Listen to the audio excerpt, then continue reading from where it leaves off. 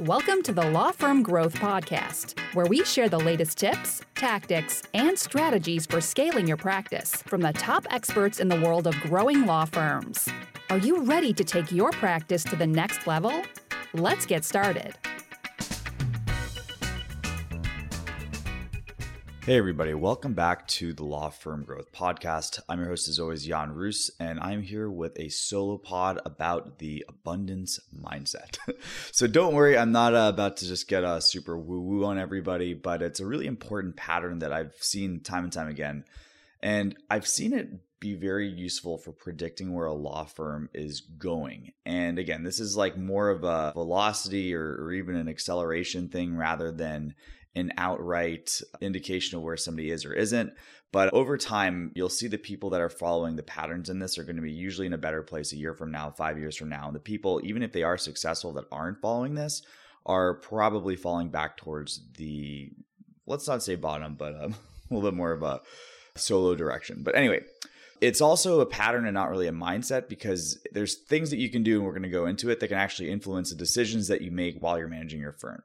But anyways, getting into a little bit more of the background. So this is something that's actually been for a while. So in social psychology, this is sometimes referred to as the Matthew effect because of a quote from the book of Matthew in the Bible, which is actually a little dark if you think about it. But it says to, I'm trying to put on my biblical scholar voice, "For to everyone who has, more will be given, and he will have abundance. But from him who has not, even what he has will be taken away." And that's from Matthew 25:29. Or if you're more secular, I'm also a fan of "Scared Money Don't Make Money" from Wu-Tang Clan. But I digress. It's a pattern that's been around, obviously, if it's in the Bible, it's been around since the beginning of the written word, which I take as evidence to it being part of the human condition. But the operating mechanism is, at least from what I've been able to observe as a person working with law firms, it boils down to, a positive feedback loop that's working in either direction. So let's call this the virtuous cycle of abundance and the vicious cycle of scarcity. So we'll kind of go with a couple little example stories, and maybe these things are going to be familiar if frustrated solo or anything like that. But let's start with the negative side of things. So, okay, let me know if this sounds familiar. So the type of client and situation that you do the best work for. But, somebody's cousin's high school friend has a landlord-tenant issue that she needs help with, and also, unfortunately, she can't pay you your full rent because times are tight.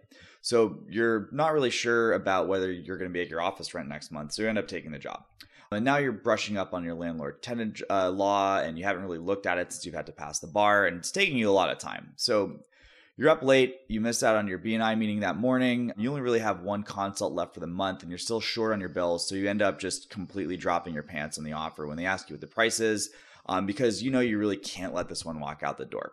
Unfortunately, at the same time, you actually end up missing a deadline for your existing client, and this actually ends up this is one of the clients you can do a really good job for, but they end up getting mad and leaving you a negative Google review. Unfortunately, there's really not a lot you can do at this point, but you're stretched so thin you didn't really have any other options. Thankfully, the month finally ends. You end up making rent just by the skin of your teeth, and you start the cycle all over again. So do you think things are going to be better this month around or worse? And that's basically the vicious cycle at work. All of these situations are stuff that happen to somebody who's playing not to lose. So let's take another example for somebody who's playing to win. All right, so in this situation, you've been really disciplined about taking the right kind of client for the past few months, and it's really starting to pay off. So you end up getting a lot of good reviews on Abo because you've had the time to focus on this type of client that you work really well with, and you've gotten a reputation within the local area as being a good person to give cases. So not only is it coming from your word of mouth, you're also getting a lot of referrals from other attorneys because you're really becoming the go-to guy or gal in your town. You basically just have a lot of stuff coming in, and you're deciding to increase your rates by 25%. It seemed greedy at first, but in reality, it's allowing you to see fewer clients and continue to focus on the work that you really do well. You took some of that money to hire a paralegal, and you've been able to delegate some of the repeatable parts of what you do so that you can really focus on the higher level strategic decisions that you're making for your clients. Overall, it's actually taking less of your time, but your clients are getting a better result. So that's a big win-win. Your biggest problem right now is you're getting booked out too far. So you actually put an ad out to hire a new associate, and make sure to mention how exciting the growth trajectory that your firm has been on for the past 5 or 6 months. You still get some weird candidates, but the brightest, most growth-oriented candidates actually look like they're very interested. And finally, when you end up making an offer, you've got the time to train them, and you're really sure you're going to have great results for your clients as they continue. Wouldn't you know it, there's even some money left over in the checking account at the end of the month, and you decide to invest that in a new marketing campaign to make sure that new person has their calendar full. So I'm going on and on, but this is probably starting to sound like an infomercial at this point. But as you can see, there's a million ways that you can have success that will parlay itself into more success. Now, these are both obviously examples. There's going to be bad days for somebody who's in a virtuous cycle and good days for people that are in a vicious cycle. But the point of bringing these up is that to show that momentum can really push you towards the top or to the bottom. And there isn't like a single Matrix Morpheus red pill, blue pill moment that's going to get you set for life. But every decision that you make in your firm has this dimension if you want to really look at it. I want to go into some specifics of some of the actions that you can take to get more onto this virtuous cycle and away from the vicious cycle. All right, the first one we're going to go over is niching. So if we go back to our examples, I kind of picked some of these for a reason. So if you have a type of client that you work really well with, being extremely disciplined about pursuing that client and that client alone is one of the biggest levers that you can take advantage of, because it's going to save you time, and more importantly, it's going to save you your best mental energy. So it's technically free to make this decision at any point, but the thing that really stops people from doing this is that it's extremely costly in the beginning. So you got people that are walking your door, just like that example with the mom's cousin who has the landlord-tenant issue, and those are often people that are willing to pay you real money. And it might seem crazy to turn that down, but you're not going to make it to the promised land of only working with your dream clients if you say less to the people that are less than ideal. So it's kind of a short-sighted move to say that a dollar is a dollar, but not all revenue to your law firm is created equal. If you're billing from something that's outside of, let's just call it your strike zone, it's going to, like air quotes, cost you more time and money than something that is from within your strike zone. So there's a concept I used to use in a mastermind I was a part of years ago that's referred to as, where we just used to call this term burning dopamine. So everyone's got, you've got your productive hours of the day. That's when you can do your best thinking. And once you're run out of those hours for the day, you're done. And this is when you're going to do stuff like do your best creative work, think up of new strategies, think up of solutions to this kind of thing, or learn things that are new, right? Big hint here, it's going to be a lot less than 8 hours a day for most people. I would say I am probably getting 2 on a good day. And I've been thinking about this stuff for a while. So just respecting that time and knowing that this is just, your brain has a limit to what you can be productive in. So your brain does need all of its function to deal with uncharted territory. So the question is, are you going to use that time and energy for yourself, or are you going to rent out the best hours of your day to someone else? And that's really the danger of taking whatever walks in the door. No matter how easy it looks like it's on paper, if it's outside of your preferred client, your strike zone, it's going to take more energy. You're not used to it. If it's something you used to do back in the day, you're going to have to brush up on your old notes. And, overall, you're not going to have much left over by the time it's done for yourself. So when you're taking whatever's walking the door, you're basically selling the opportunity to have time that's going to grow your practice to the highest bidder. Sometimes it's the lowest bidder, like it was in that example. A lot of the times it's just kind of desperately reaching for these people that are asking you for something that you don't even do. So, how are you going to be differentiating yourself in that instance? But it's really not about time. It's about productivity at the end of the day. All right. Second thing is raising your rates. So I find that there's a lot of head trash in the legal space. And if you've been listening to a lot of our guest interviews recently, this is a question I've been bringing up a lot. But the conclusion I've come to is that people are used to billing hourly, especially if you start off in big law. And I don't want to go ahead and try to undo that paradigm, but I really just want to focus on the numbers and what it actually means to your clients. Let's say that you're a solo attorney. Now, do you think you would be doing better work if you served 10 clients a month or 20 clients per month? So aside from some psycho workaholics, most people would actually do better work for fewer clients. So the question is then, why do so many attorneys set their rates in a way that forces them to work with more clients? You have to get paid for what you do. You have to be able to pay your staff. You have to be able to pay your rent. And there's a certain amount of clients that you need to make your monthly nut.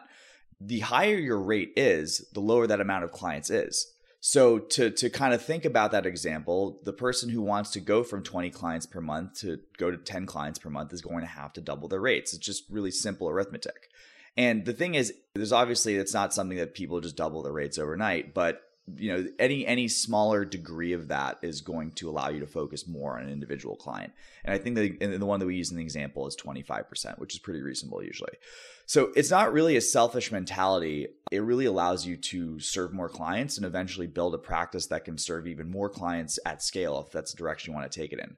And that's not a selfish mentality unless you want to just cash out on your biggest month and head out to the Caymans. But most of us are not really looking to do that, for at least anytime soon.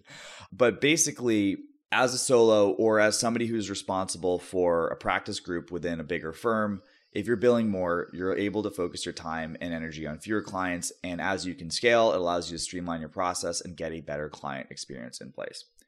So I've mentioned this on previous podcasts, but I think it's worth bringing up again. A quote that really changed things for me is that companies don't charge more because they're big.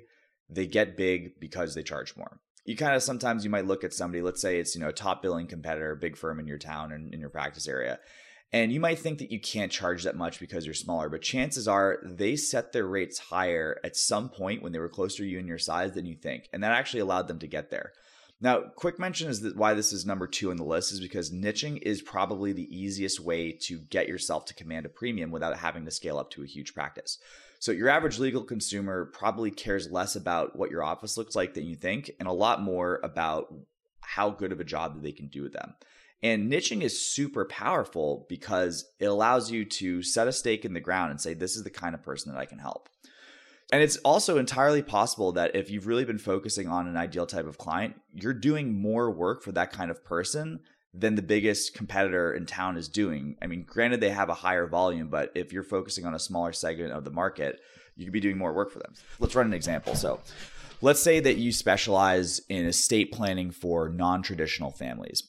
Even if you've been focusing on this for a couple months, you're probably going to have been working through more challenges related to that specific type of client than the biggest firm in town. And it's also been specialized too. So you're dealing with this. You don't have to switch gears between different clients. You're speaking their language. It makes sense for you to be thinking about these problems in the shower because you know that this is where you're all in it as far as where you want to be taking your practice.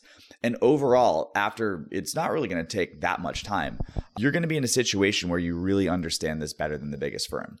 Now, at that point, believe it or not, you're probably justified to charge just as much as that firm. And if you're feeling confident, you can probably charge more than them because you're going to get that client a better outcome because of that focus. So now we have something that was free in the beginning with that choice to make a niche, was costly in the sense that you had to turn down other things. But if you want to get to the point where you can genuinely offer more value, it's such a key mindset and such a key decision to make.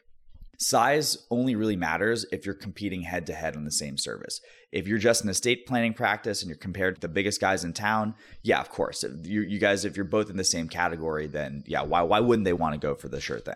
But if you offer something different, you're not competing on the same dimensions. So that's why it's super important. Honestly, it's more of a trump card than people think as far as what people actually, because ultimately prospects are mostly concerned about themselves. And that's not an indictment of any means, but basically if you're able to niche, that you're able to selfishly give them what they want, and that's worth a premium. All right, the last thing is intelligent investing, which honestly is the fun part. So at some point you're going to get ahead of the curve on your bills. And this basically, whether this is from some windfall client that you're getting from a referral, or if you've taken the by the book approach by just niching down, raising your rates, you're going to find you're at the point where you're not catching up, you have a surplus. So every time that you end up with a surplus at the end of the month, this is another red pill, blue pill moment. Or again, these are things that are going to happen every day as client retainers are coming in. So do you want to take that money and reinvest it into a bigger, better practice down the line? Do you want to take your chips off the table, invest in your 401k, or are you going to do something in between? So in terms of chasing abundance, I think the best ways to reinvest some sort of a surplus are going to be people, process, and marketing. Now, I'm going to be completely honest here. There are much more qualified people than I to talk about investing in the people and process. And just quick couple shout outs. Allison Williams from the Crushing Chaos podcast has been doing some fantastic work, and I would highly recommend checking her out. This is what I have to say about marketing as a marketer. So basically, getting more clients really reinforces a lot of the gains that you might have. So if you had 10 appointments, so just think about any of the stuff that we had in the last couple of things. if you had 10 appointments on your calendar next week instead of one appointment on your calendar booked for next week, are you more likely to hold your ground on your newly raised rates or saying no to a potential client that is coming from outside of your strike zone? I would say yes. And this is kind of where you get into the just the traditional definition of abundance. When you have abundance, you are able to make decisions that suit yourself a little bit more. And then how do you get abundance in the client opportunities? It's by having some sort of a repeatable marketing process.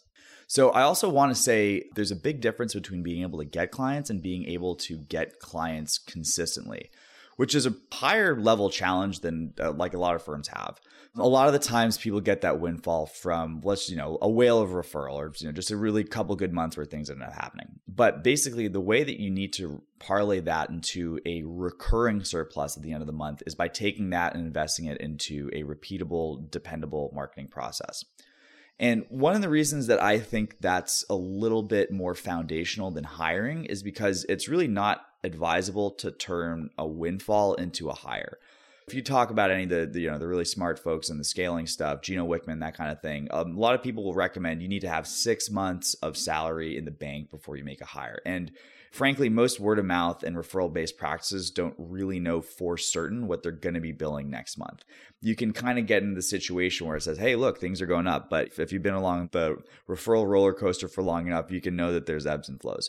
So take it with a grain of salt because, full disclosure, I am a marketer, but I think the first order of business is turning a win into a win every month.